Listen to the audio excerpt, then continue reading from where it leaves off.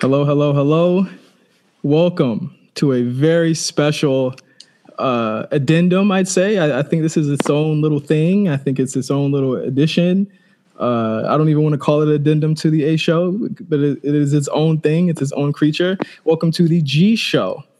This is a personal addendum to this year's G1 tournament, which I'm pretty sure if you're listening to this, you've watched at least 5 of them or all of them, or just even if it's the finals, we're going to be giving you a rundown of how we felt about it. And of course, as you already know me, since I'm on like 18 different podcasts on this network, I am Justin Davis, and I'm joined by Cyrus. What's going on, Cyrus? Hello. I'm here. Cyrus you're an interesting guy because I'd say that because you are very open about how you feel about certain things. And I had to get you on the show because you have very strong feelings about New Japan in general and specifically the G1. Oh, yeah. G1, definitely something not... Well, we'll leave it up to debate if you liked it or not. Yeah, I everyone has their own thoughts about this. I think that it's pretty... I'd say this year is pretty split. But before we actually get into the G1, Cyrus, just a little bit about yourself. Like, how long you been watching, like, New Japan or just, wrestling in general? I started watching wrestling 2015 during, I think, WrestleMania 31. That's the one that Seth Rollins won the belt, right? Yeah, mind you, Cyrus is like 15. I'm 22. Okay. 15. Oh, okay. But yeah, after watching that WrestleMania, it kind of just like, it was love in the making, And then I started watching New Japan after AJ Styles was at the Royal Rumble. Yeah. Because everybody's just like, oh, because like his time in TNA was beyond me. Like I was not watching wrestling at that point. I didn't even know TNA was a thing at that point.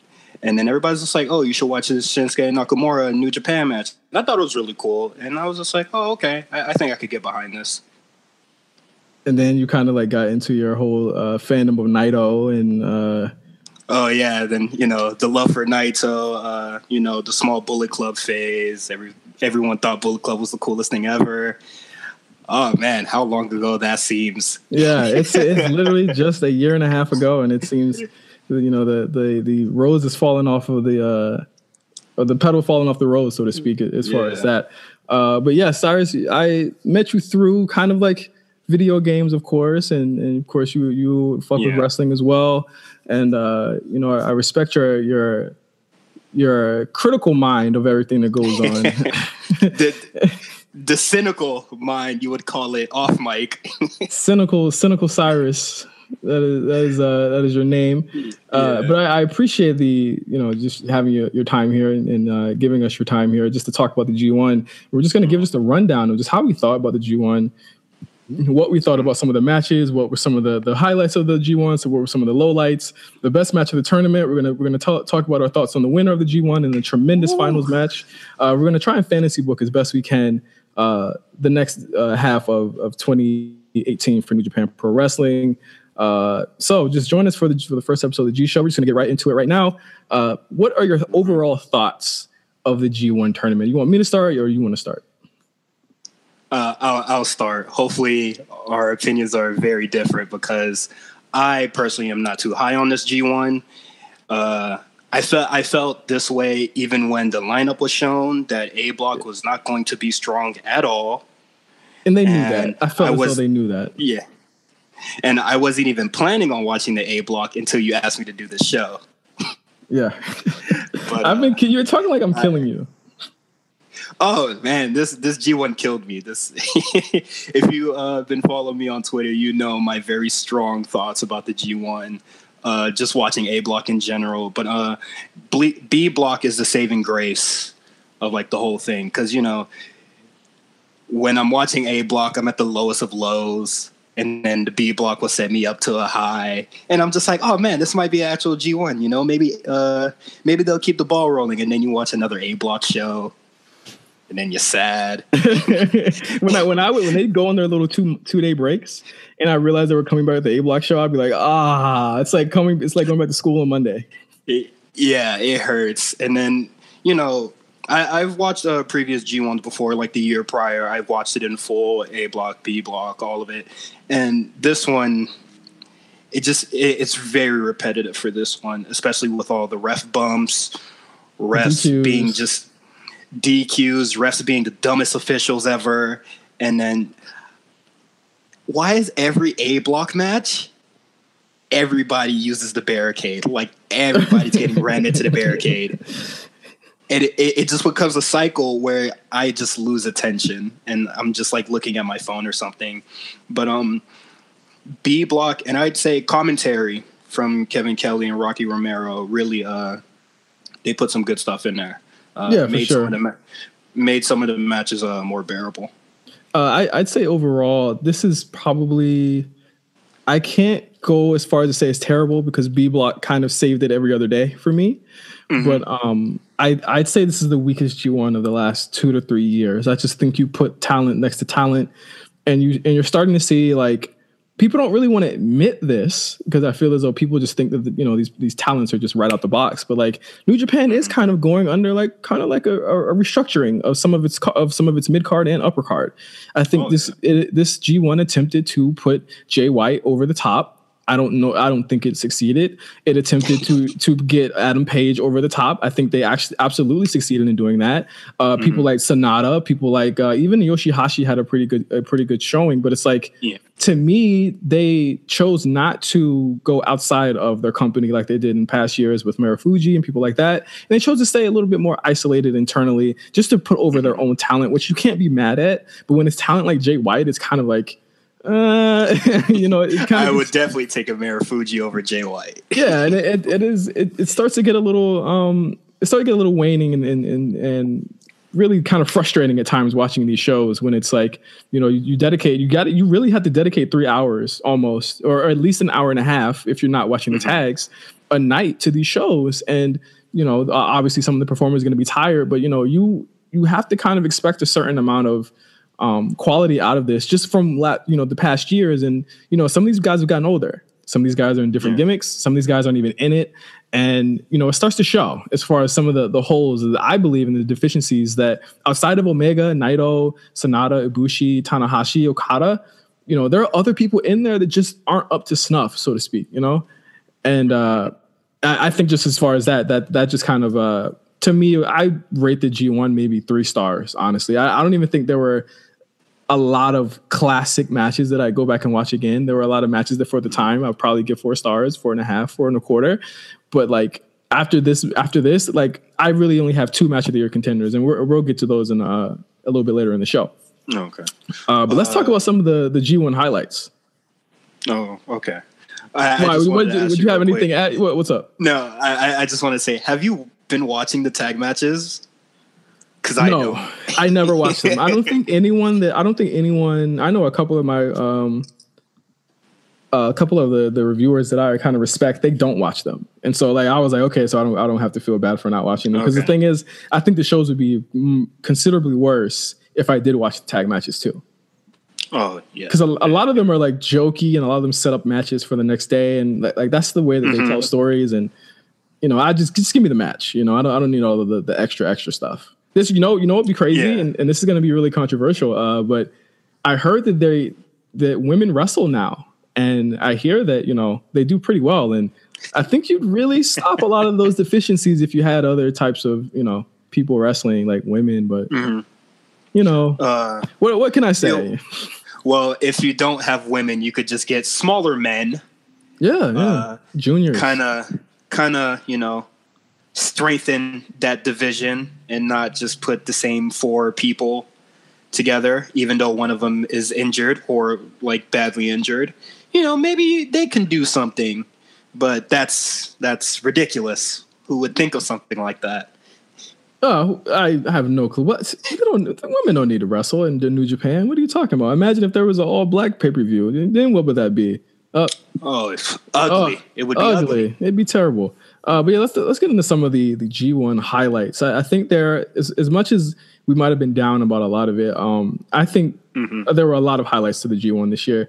Most notably, like I think Sonata really showed me a lot this year. Yeah, Sonata definitely an MVP for me. And I'd say Yoshihashi as well. I've been really impressed by his stuff that he's shown during this tournament, like his match with Jay White. Yeah, I thought it was cool. I like the story with Yoshihashi saying that he has to prove himself because he doesn't have a lot of good standings, and he didn't necessarily have a lot of good standing. He didn't have a good standing this year as well, but at least every match that he had, he took people to the limit. Yeah, he took people to the limit, and he looked great in those matches. I really liked Yoshihashi versus Elgin. Was a pretty, and then I know a lot of people they skip the Elgin matches, but that one I was intrigued by it. I was intrigued by that match. Okay. But I will say, like, anything that had Yoshihashi in it, usually I'm like skipping it immediately. But this year I watched a lot of his matches, and I think they were really good, man. The match against Tanahashi was pretty solid, and the match against Evil was really good too. Yeah, I liked his match with Suzuki because everybody's just like, oh, Suzuki's just gonna slap him up and then pile drive win, which did happen, but he really did take him to the limit with what's his submission move? I don't know what it's called. I know it's not Karma. Yoshihashi. It's kind of like a cattle mutilation kind of thing. But yeah, he really had Suzuki against the ropes. Like Suzuki was like really struggling to get out of the submission, and it looked cool. I did like they really put him over for this tournament. Yeah, and again, Yoshihashi is another guy who is 36. What? Yeah, he's not exactly a spring chicken. He's been around for a while. A lot of these guys, this has to be like I think they actually had a stat that said it was the oldest G1 final ever. Because Kota Ibushi's like 36, 37 as well. These guys are getting up there. That's what I'm saying. Like you're starting to see a lot of the like when you think about it, like Jay White is only 25. Is he the youngest? I believe he is the youngest if you count. Well, I just looked up Adam Page. He's 27. So him and Adam Page are the youngest. Jesus Christ. Yeah, you start to see kind of like then Sonata's 30. Zack Sabre Jr. I want to say he's mid 30s. Let me look this up. No, he's 31. So those are like the young guys, but it's like you build to those guys, and I felt like they're not. It's it's crazy. Like when you think about it. Like when they're finally going to be at their highest of highs in their career, they're going to be like 45. Yep, and that's why that to me that's what makes like it's good to have seasoned guys like Yoshihashi, and Tanahashi there for Tanahashi who is like 42, but it's also like a lot of these guys are getting up there. Ishii's like 40. But Ishii's 42 and he's having some of the best fucking wrestlers, like best fucking wrestling matches ever. I think he's the most underrated wrestler of all time to me. Ishii definitely is. And again, that leads me to my next highlight. Fucking Tomohiro Ishii. Did he have a bad match with anybody? If you count his Yano match, I know you weren't too high on that, but I loved it. Was not high on that. Was not high on it. But I think that he got the best out of Tama Tonga, who was a guy who like couldn't have a good match with anybody. And he managed to have a good match out of Tama Tonga. But Ishii is definitely a highlight of this tournament to me. And I think that like when you really like think about it, he's kind of like the glue guy for any block that he's in. I feel as though, and did we have I think it was me and you that had a conversation like who would we trade between each block to make each block better. And did I say Ishii? I would trade him to A.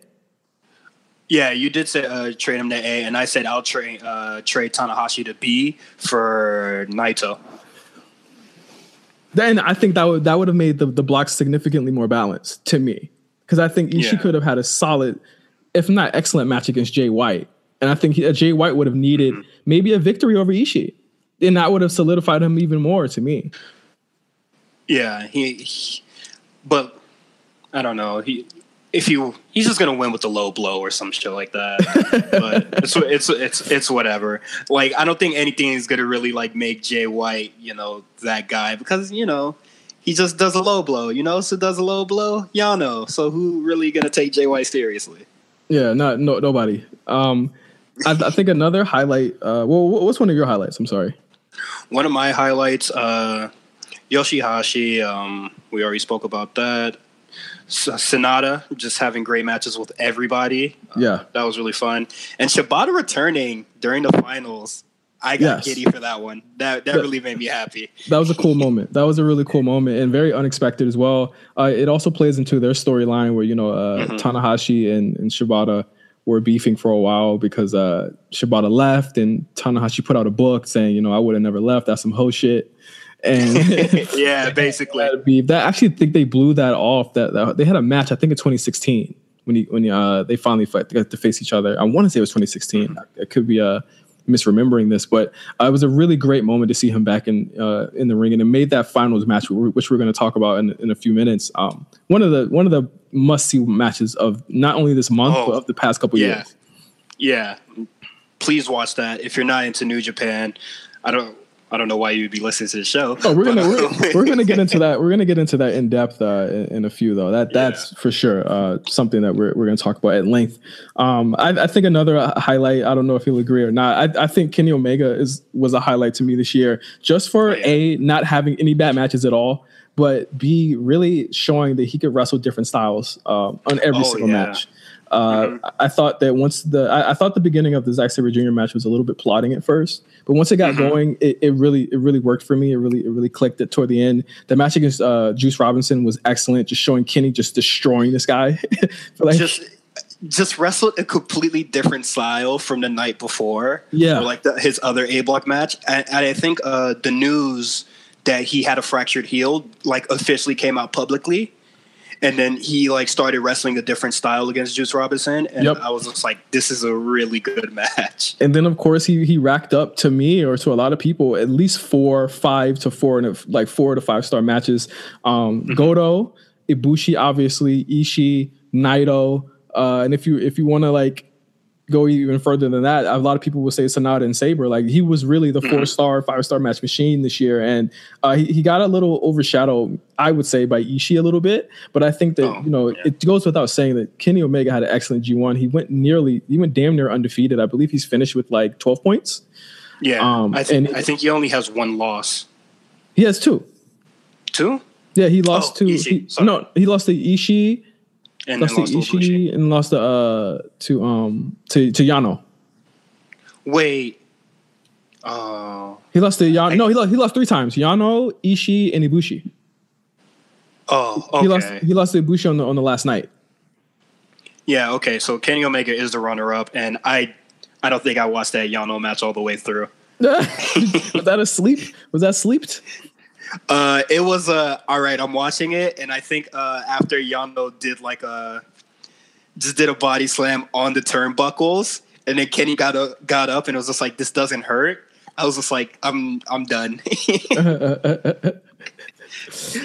But yeah, he was definitely to me, when I say Ishii's the glue guy of the block, I'd say this year for sure it was Omega.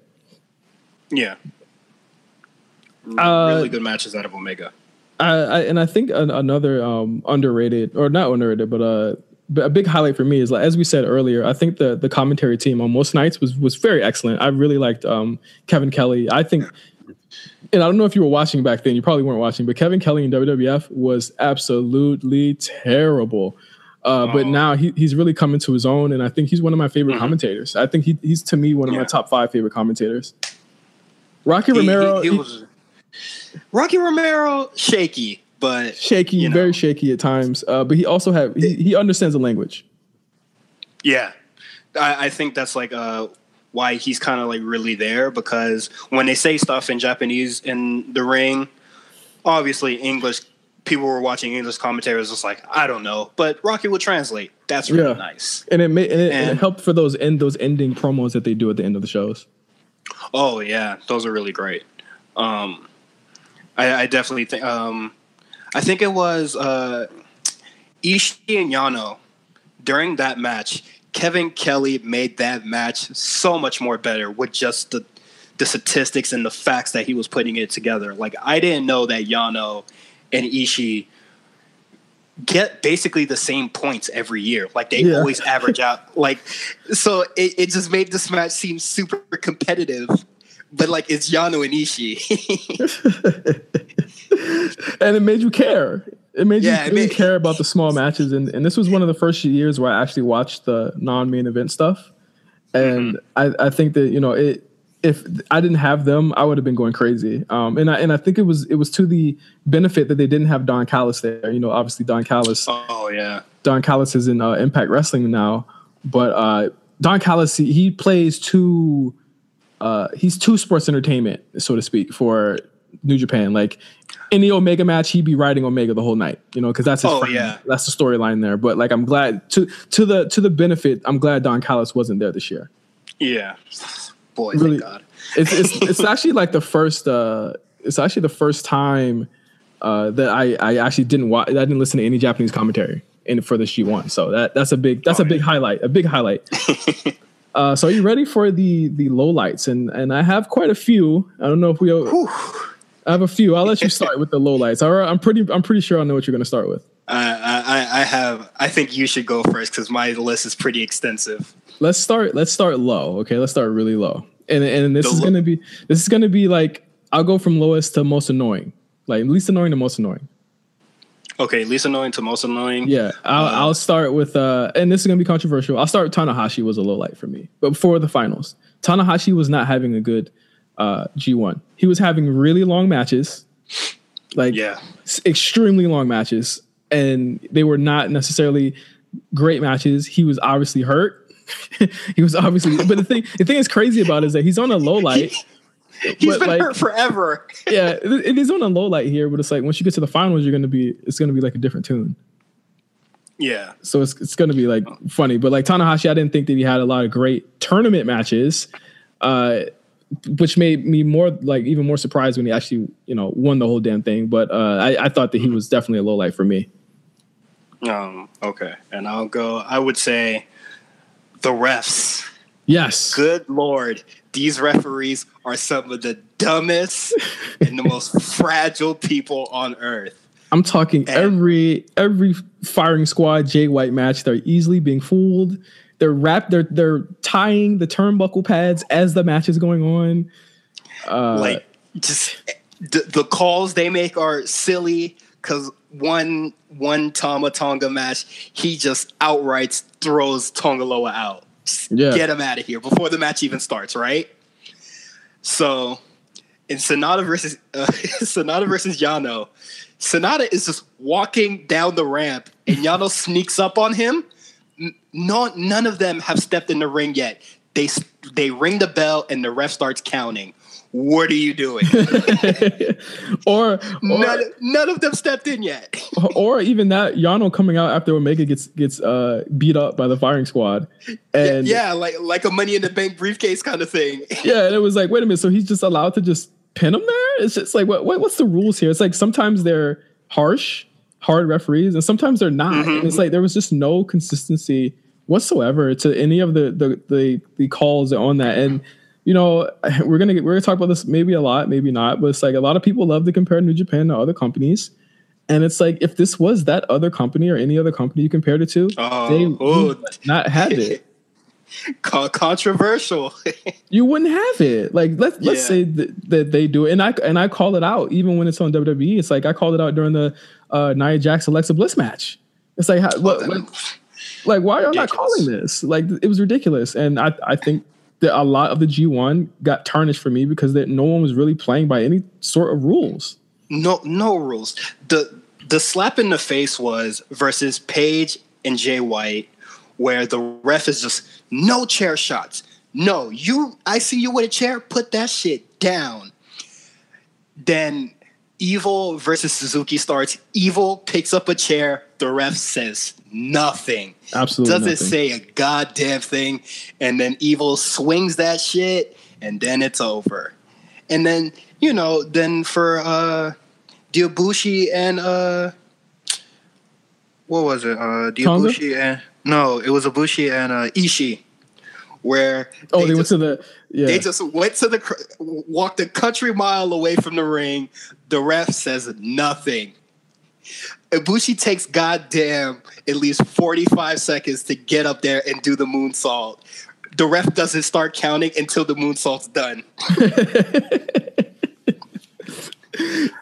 And it doesn't make the matches like epic. It just makes them like a match on like SmackDown versus Raw on PS2. It just makes them an idiot. Oh my god! It doesn't make any sense. The refs are they're funny on how they work. I want to say another low light to me is, I hate to say this because I'm pretty sure he's a nice guy. Chris Charlton is not a good commentator. I really did not like Chris Charlton at all. I did not know who he was. I didn't know there was a third man on commentary. I thought it was a young lion that could speak English walking to Kevin Kelly, be like, yeah, man. Fun facts. All right, I'm gonna shut up for 3 matches. and it was crazy because like he'll just pop up out of nowhere, and it's like, okay, like what is like is he like Mike Tenay? Is he like the Mike Tenay of this? And it's just I don't know. I didn't think that his style. I think he either needs to say more or just not be there. Don't be there because he doesn't add anything. Like for the finals where he was just like, oh, who do you think is going to win? I think Ibushi's going to win because we've been texting and, this means a lot to him. And I'm just like, oh, okay. So that's it. Let me pick that up for you. That name you just dropped, motherfucker. But yeah, Chris Charlton, definitely another one of my lowlights. And another one of my lowlights is fucking Michael Elgin being in the tournament altogether. Oh, I'm glad we both had that. Yeah, Michael Elgin being in the tournament at all is a low light, and I think New Japan needs to fucking stop it. That guy's pure trash. Get him out of there. Yeah, we can debate that there's other trash people in New Japan, but like Hanma. Oh Jesus, I wasn't gonna say no names. Yeah, Hanma. But like Michael Elgin is something that they really need to take care of, and now that they have a new president that's kind of cracking down on some stuff, hopefully Elgin gets up out of here because he's a very terrible person. Yeah, very terrible. I think he's. I don't know. It goes without saying. We don't have to even go there. But I guess let's get to the biggest low light for me, or for I guess both of us. And I think I want to put all of these together. The low light to me, like all of the G1, Tama Tonga, Tongaloa, Battle of Fale, the Fire Squad. Actually, no, I think there's someone. Actually, no. You know what? That's the biggest one. Let's put Jay White in there too. Oh yeah. Let's put all of them in there. I don't want to like poop on Adam Page. I think he did a great job. You're safe this year, buddy. You did a great job this year. Shout out to you. He didn't have excellent like. If he would have been playing heel, I definitely think he would have like been a low point. Yeah, he would have. I think him as a face actually works a lot better, even though it's inconceivable how any of these Bullet Club guys are faces, because it's literally they should be the heels here. Yes, and essentially like the Bullet Club OGs do have a point, but whatever. Tonga. Let's start with Tama Tonga. I think a lot of people have come and said this is pro wrestling and this is his gimmick and it's making it's storylines helping the tournament, et cetera, et cetera, et cetera. No, you're smoking crack. That's not true. It does not make this tournament that you have to watch every other day when every match he has is a DQ or run-in or interference or like it doesn't make it cool. It doesn't make it all right. And they're interfering on other people's matches. And it's just like, come on, bro. Like this, it doesn't make any logical sense why he would want to mortgage his own points just to ruin somebody else's match. They get the points anyway. Yeah. Also on commentary, this is really not Rocky Romero's fault. I'm pretty sure they have somebody telling them to say this, but he says it's not about the points. Then why the fuck are you in the G1? It's not about the points. It's about making a statement. The statement turns out that you're a big ass loser. Yeah. Because you kind of finished dead last in the standings if you're not Yano. But like, come on. And he finishes with 6 points. And I think just everything with the whole firing squad storyline, it didn't click for me. It didn't connect with me. If they were winning matches, if they were winning good matches, maybe sprinkled with a couple of DQs. Fuck that. If Tama Tonga was a good wrestler, I would buy it. If they won with the DQs, it makes sense. If they were trying to win the tournament so they can take the big belt away from Kenny, that would make sense. Yeah. But it just, the logic is flawed and it's dumb. And then you go on Twitter and then you see what Tama Tonga is saying and you see what New Japan is trying to do by disciplining them. Is this, what are you doing?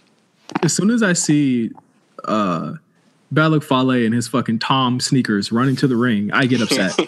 I get mad. And I skip it. he's had to me, let me just look, like he's had to me some of the worst matches of the year in this G1. Night one. Yeah, night one, Paige Fale, dud, hated it. Tama Tonga versus Juice Robinson, which he won this match. I gave it 1 star.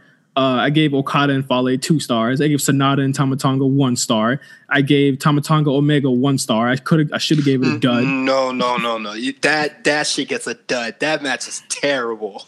Like it's some of the, and these are just 6 nights of just this bullshit. Come on, guy. Like Naito Tama Tonga was fucking awful. You managed to give Naito his worst match of the year. I'm a very sad Naito fan. Like it was just terrible, dude. And I just think there's no place for it. I think it really did just ruin the tournament and really made me feel like they don't know how to build a good storyline without this type of 1999 foolishness. Like they went right back to the old Bullet Club angle. But the difference is when the Bullet Club did this back in the day, they won the matches. They won. Exactly. When the Bullet Club did this, they were doing it for the big belt, the big title, because that's where the money is. What was the biggest? If it's all about money, then you should still be with the Bullet Club because they're flipping T-shirts like maniacs. And what is this about? Think of the biggest Bullet Club interference angle and what it got. The biggest Bullet Club interference angle was when AJ Styles won the title. That was he won the title. Why not just do that?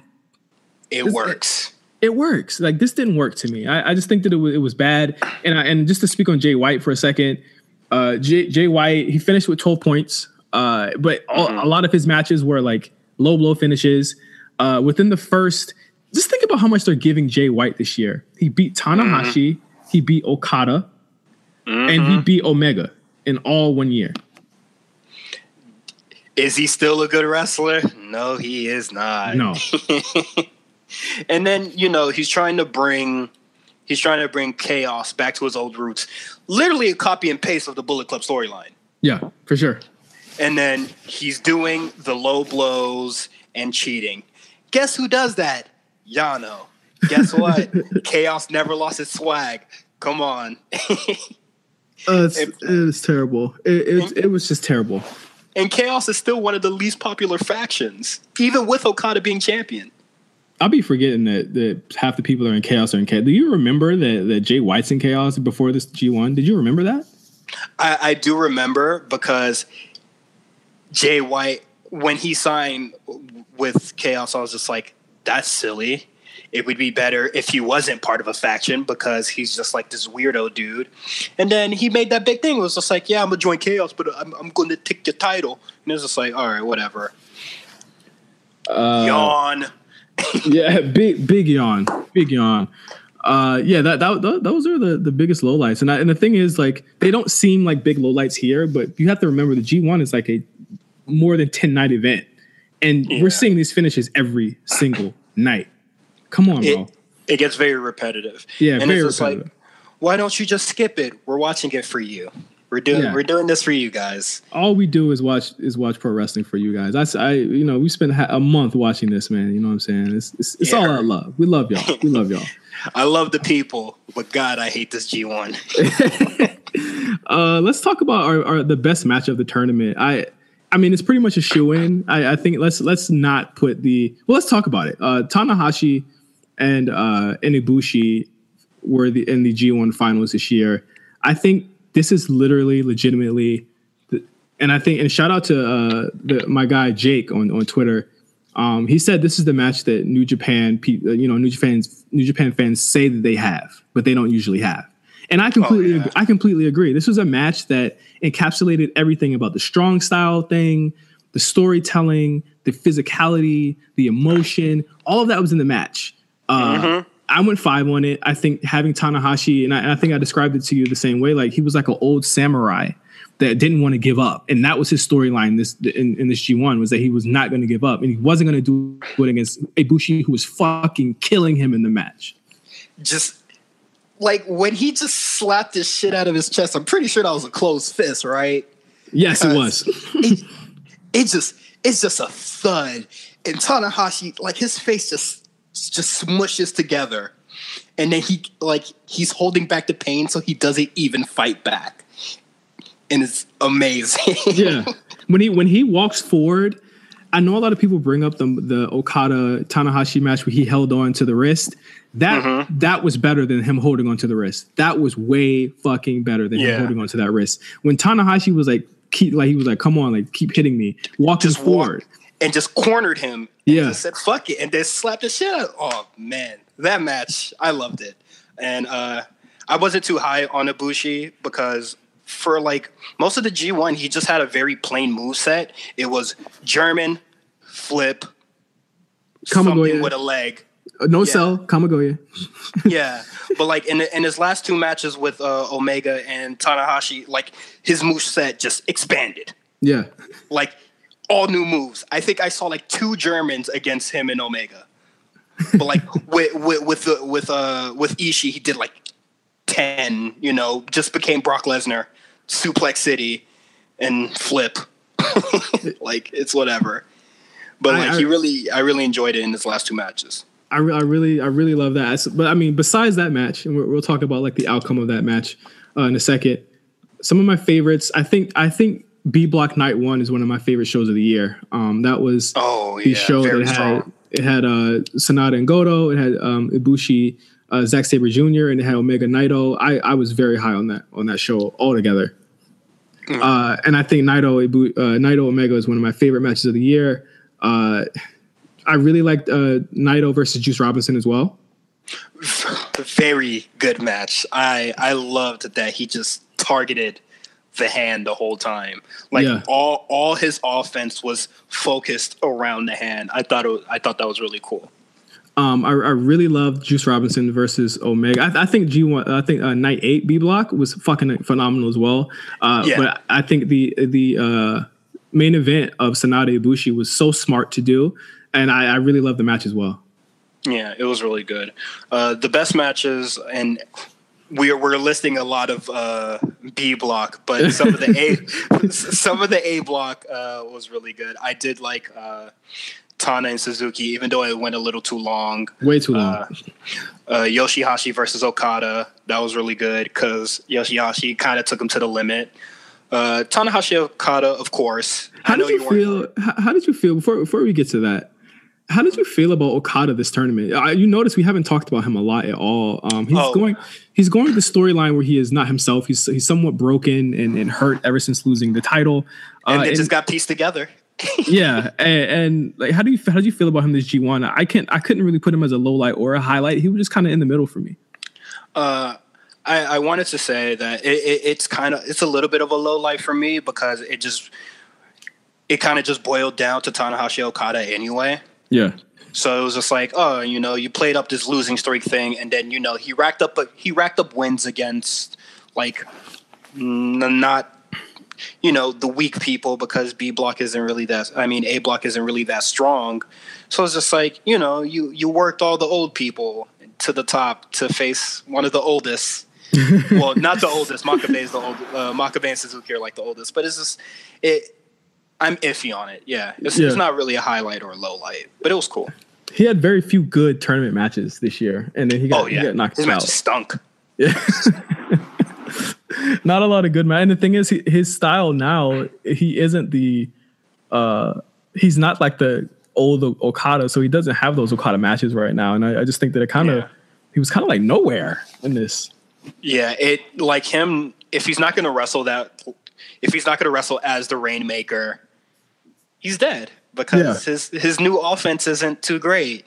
We didn't see a lot of technical wrestling from him or like submissions, like kind of comparing his match against Naito at Wrestle Kingdom. Like it's not really a slow style or anything, a lot of drop kicks, stuff like that. That's what I would have done. That's why I really do like your idea of putting Naito on the A block, because you would have got that rematch and you would have got Naito beating Okada and saying, what the fuck is wrong with you? Like, you're not the same guy. You know what I'm saying? Like, that would have been a cool story. Yeah, that would have been great. Like, this isn't the guy that beat me at the Dome. Like now you're nothing. Like like you're not yourself, and I want to beat you at your best self. Something very anime. Yeah, for sure. Yeah, I mean this is all anime other than the well, actually I would say the Firing Squad shit is anime too. That shit is like some Ultimate Muscle shit. I don't know if you ever watched that old anime. Oh yeah, that's some Ultimate Muscle shit. All right, yo, Ultimate Muscle isn't good, y'all. It is good. No, it's not. Kevin Mask, that shit fire. Okay, debatable. Guys, whatever. watch Ultimate Mask. What did you feel about the B Block final? I think that was just the best concentrated. I think from night one all the way down, B Block just killed it this whole year in the G1. Oh yeah, and like when you sent me the docket for this whole thing, and it was just like best matches of the tournament. I looked at my notes. Everything's B Block. Yeah, it's all B Block. There's nothing else matters. Everything is B Block. I think it just speaks to this that I can't say this was a better G1 because all the good matches were mostly against people that have had matches before. Oh yeah, a lot of rematches. And I'd say that if I were to like go back, I think 2016 is my favorite G1 of all time that I've seen. That or 2014. But this one was kind of like on the lower end because I just didn't feel like I felt like they got tired quicker this year. And I get it. Like it's a very harsh schedule that they have, but I just didn't feel like other than like those top four, which was Omega, Ishii, Naito, and really kind of like Ibushi, who was really spotty most of the time. Like other than those four, like you didn't really see it. Or I didn't put Sonata over Ibushi a lot of the time. Like other than those four, you knew that you never knew what you were going to get this year. Yeah. Sleeper pick for best tournament matches. I know you're not going to agree, but Makabe versus Okada. What's your thought behind that? I really liked it. I was very entertained by the match, surprisingly, even though like Makabe is like super old and can't really move for shit. But this is when like Okada was like, I think this is like when Okada was just like, I cannot afford a third loss. So this is repaired Okada just running through this old man. Yeah. And I thought it was really good. Sorry. Oh boy. I wasn't as high on it. I wasn't as high on that shit. If you're talking about sleeper picks, what would be my sleeper pick of this year? It was a match that you weren't really high on. I think Ishii was a sleeper pick for me. But as I thought about it more, I think that match is kind of overrated. But very. I think Ibushi Sonata is kind of like. I think a lot of people have given it like 5, and I'm like I don't see it. Maybe like 4s. But as I've gone through it, like it's a little bit lower. I think Omega Goto, people sleeping on that one. That's a slept on match. Yeah, but I would say my sleeper pick for B Block would be Zack Sabre Jr. versus Sonata. Great. It was a good match. That was a really good match. Didn't he beat Sonata? He beat him with a roll up, right? I think so. Yeah, it's pretty good. Yes. How did you feel about the winner of the G1 this year? Do you? I have a lot of theories and fantasy booking theories about this. But as far as like Tanahashi winning, it's kind of like if John Cena came back and won the Royal Rumble like next year. How did you feel about Tanahashi winning? I like it a lot. When I was watching the match and I saw that Tanahashi won, I popped huge. I was clapping, screaming, "Go Ace!" Everything. I wasn't too high on Tanahashi this whole tournament, but that match made me a believer once again. I liked it a lot, and since I'm a huge Naito fan, and I'm just gonna mask the pain for Naito with my new love for Tanahashi. Listen. After that match, I'll never be. My problem with Tanahashi winning is that nothing really built to this at all. Him winning the block was like, okay, they're just gonna have Ibushi beat him. Mm-hmm. But when he beat Ibushi, I was like, that's such a sharp left of what you would imagine would be the rematch between those two, Omega, and I'm speaking Omega Ibushi at the Dome. So I feel like something is happening. Like some shakeup is happening, I feel. Yeah. And here's my thing. There's no one better. You're not putting the belt back on Okada right now. I don't think he's going to have the belt for like a year. I think God. At least until next June. I think there's no one better to have that belt. And this goes back into the depth issue that I have with New Japan, where it's like there's not a lot of people that you can really choose from right now. There's no one better to beat Kenny for that belt than Tanahashi. Mm-hmm. At all. Like we don't get the match often. Yeah. Tanahashi Omega, so that I'm really excited for it's kind of a new rematch, even though these dudes have been in the company for a fairly long time, and I'm pretty sure this is a rematch from like a couple years ago, but that was a couple years ago. These are different people. Yeah. And that was Omega was a heel, I believe. Yeah. So this is gonna be a fairly different match, and I like this a lot. I like this decision. I'm excited. Again, if it's what I think it is, I like the decision too. There's no one better to put that belt on than the Ace, obviously. No one better to kind of take over. And I think that's a guy that's not going to leave. But wow. I really do think there's something has happened, or they know something. Because if you remember, like, not a lot of people expected Nakamura to leave. Remember, the Nakamura news in 2016 was. It floored everyone. It shook. Spooky. It shook everything. Listen, knowing on that day that he was leaving after the Wrestle Kingdom show was fucking. And it was no one thought that was even possible or could happen. Yeah. I really think that New Japan they're on their P's and Q's. And if I remember correctly, Nakamura told them back in August that he was leaving. And they didn't believe him? They didn't believe him. So, like, now if someone's telling him, like, they have to make that booking decision. Luckily, this G1 was structured so that was possible, so that you don't do Okada Omega again, and you don't do Okada Ibushi yet, because that can happen down the line. But you do Tanahashi Ibushi, which you know is going to be a great fucking match. And you are able to have Ibushi or Tanahashi go to the Dome. And I guess this leads into our next point. You have Omega doing what for the next 6 months? All right. We talked about this yesterday, and you list down the shows that are going to happen, and I didn't know there was this many shows that were going to be happening. I thought World Tag League was next. It's in December, and I was just going to sleep. So looking at the list of shows, let me bring it up right here. Looking at this list of shows. I got it typed down. Okay.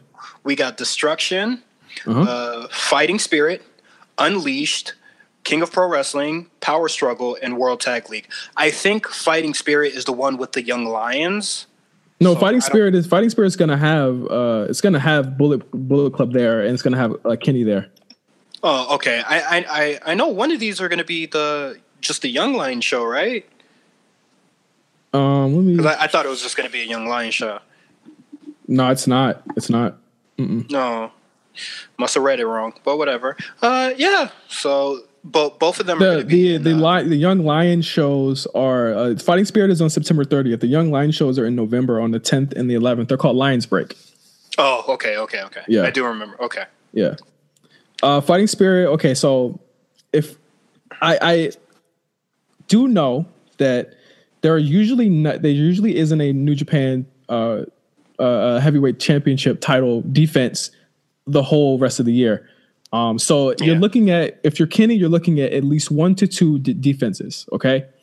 So obviously he's announced Ishii, but we don't know what show it's going to be at yet. Yeah. So a lot of people are putting that not at Destruction, but they're putting that at King of Pro Wrestling, which is a lot further down the line. Mm-hmm. So we already know Omega Ibushi. That's set in stone. That's fine. That's already going to happen. I think that he's going to do either a Firing Squad versus Golden Lovers, which PU and Fighting Spirit Unleashed, or there's going to be a singles match between Tama Tonga.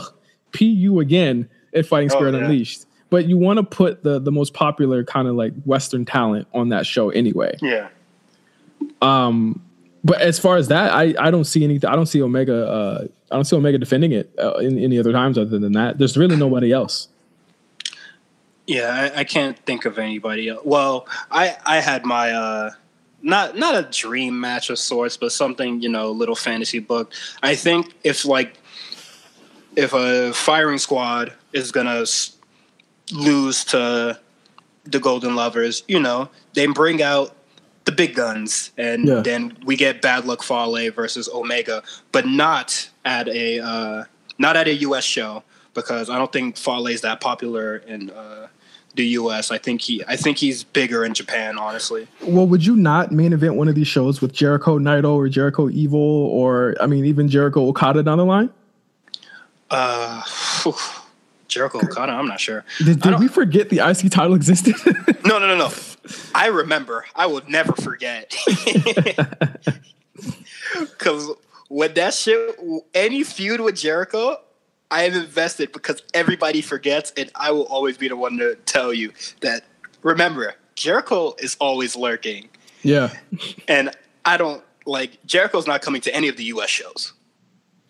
So, Fighting Spirit and Unleash, out of the question. Yeah. Jericho could show up at Power Struggle. I wouldn't mind that. So maybe, and then they could do Omega Yano for that shit. Omega and listen, Yano's not getting a title shot. He's not getting a title shot. Well, we don't know that. They might beat get him, right? That they're not. I don't think they're gonna do that. Well, how long that match about to be? He beat him, right? Omega clearly said his title defense in the fall will be Ishii. I do think we will get maybe one more tops, but I think Tanahashi of all of them he's going to run the gamut for the rest of the year.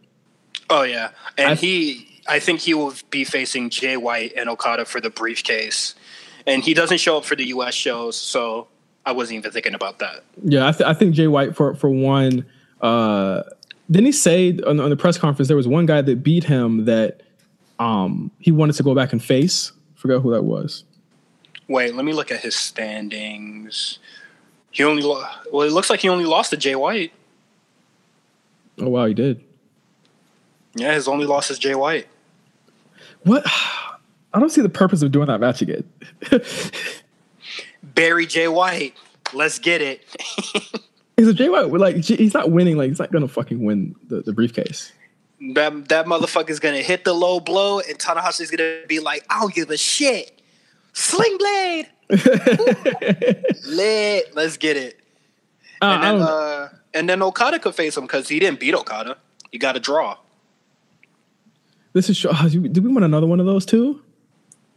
Shit, if Tana wins, if he wins and pins him, I don't want another draw. I need a decisive finish. It'll have to be. It'll have to be. Oh man, yeah. I have no clue, but I think that more than anything, it's looking like Omega and Tanahashi. That's set. We can just go ahead and set that in stone right now. I'm excited. Where does Ibushi go at this point? Do you think Ibushi? I mean, there's always the Never title. There's always the IC title. There's always the tag titles as well, or the 3-man titles. There's always an IC title. They have set that shit into the darkness so that US title can get over. But I personally think Kota just goes back to Kenny's shadow, because he never really fought for any other title when he was just being around. Yeah. So whatever. But Juice Robinson and Goto both have 6 people to face possible contenders for their titles, because they both have lost six times in a tournament. And we already know that Goto and Zack Sabre Jr. is going to happen. Zack Sabre Jr. made it very blatant in his match. But Juice Robinson, literally anybody can come and kick his ass for it. But it will most likely be Cody. Yep. In the US, who wasn't even in the tournament. I say that it's going to be Cody that beats Juice. Listen, I'm not mad at that as long as it wasn't Cody beating Omega for it, and as long as it wasn't Cody beating Omega for the big belt. I'm cool with that. But it's looking pretty set. How do you feel going into the second half of 2018 for New Japan? How do you feel about their first half? Do you think that it's been strong? Do you think that this looks a little bit stronger? Everything after the G1 looks much, much stronger. The first half, it was just really nothing. Jericho showing up, Okada just well, I'm bored. You get a title shot. Kenny being bored most of the year. Oh yeah, with his had the U.S. title, lost it to Jay White. Nothing happened. Lost it to Juice. In that atrocious fucking U.S. show. The first half is the weakest. So weak. Yeah, it's as weak as it's been for a while. Sure, for sure. I'm pretty high on the second half. I'm ready for January. I think that they have a really hot amount of matches that they could carry them into the fall. I'm very, very interested. I'm just gonna say this, man. The Bucks dropped those 3-man titles as well. Oh, I'm very interested as we reach January and the booking of Omega and the Bucks. I would be paying attention to that. I'm not saying they're leaving. I'm not saying that it's going to happen. I'm not saying anything about it. I'm just saying that I think that sharp left turn, come on. I just feel as though Tanahashi wasn't figured into that finals. Yeah. I just feel like he wasn't figured into that. He had a great match. I just feel like he wasn't figured into that much. And it's becoming a little bit more transparent, the types of moves that New Japan makes, as far as just not giving Ibushi any belts because he's not a full-time guy. And, just the way that they structure things, or having Jericho around for their big shows, which will be obviously King of Pro Wrestling in the fall. I just look at some of the decision of the G1 finals as something that is an indictment of where they're trying to go in 2019. And if that is, making Tanahashi at the top when it looks like they wanted to be expanding, I would say that's a little cause for concern for a couple of those guys. Oh yeah, for sure. Because you would want to have Omega win at the Dome, right? So if he doesn't win at the Dome, then what? We'll see. So we shall see. That's for the president to figure out. and the amazing booker that is Gato to figure out. Oh, we love Gato. We love you, Gato. Oh, love you, Gato. But once again, this has been the G Show. Thank you, Cyrus, for pulling up and joining me, my young wrestling jit. No, wow. Really killed the moment with that. I'm here with you, bro.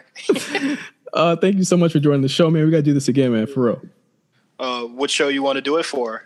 Man, please don't say World Tag League. Don't say World Tag League. I'm not watching World Tag League. Let's do it for an Impact show. Let's do it for an Impact show, bro. Let's do it for an Impact show? Damn, that's fucked up, bro. Let's do it for an Evolve show. Let's do it for an Evolve show, man. We gotta. Oh, you want to do indie? Let this be the indie shows. Yeah, it could be indie shows. All right, we're the I show now. We're the I show and the G show and any other show. But once again, you can follow us at RNC Radio Live. You can follow me at OG Johnny5. You can follow Cyrus at H_visibility on Twitter as well. Check out all of his strange retweets and. All of his takes there. And you can also just follow us at RNC Radio. We have, of course, the A Show coming this week. We have a SummerSlam based episode, a special episode coming later this week as well. We also have our SummerSlam and Takeover predictions. We have RNC Radio with myself and Josh Pease coming up. We have Late Fees. Will Smith episode has also been released. And just so many other shows. You have 2 belts, everything on RNC Radio. So just follow us on iTunes, SoundCloud, Stitcher, Google Play, and we are on Spotify now. So check us out on Spotify. We're everywhere, Cyrus. We gotta. All right, do it again, Twister. we spread out everywhere, So listen to us everywhere that you can listen to podcasts. Thank you for listening to the G Show. For Cyrus, I am Justin, and I'll see you guys later. Peace.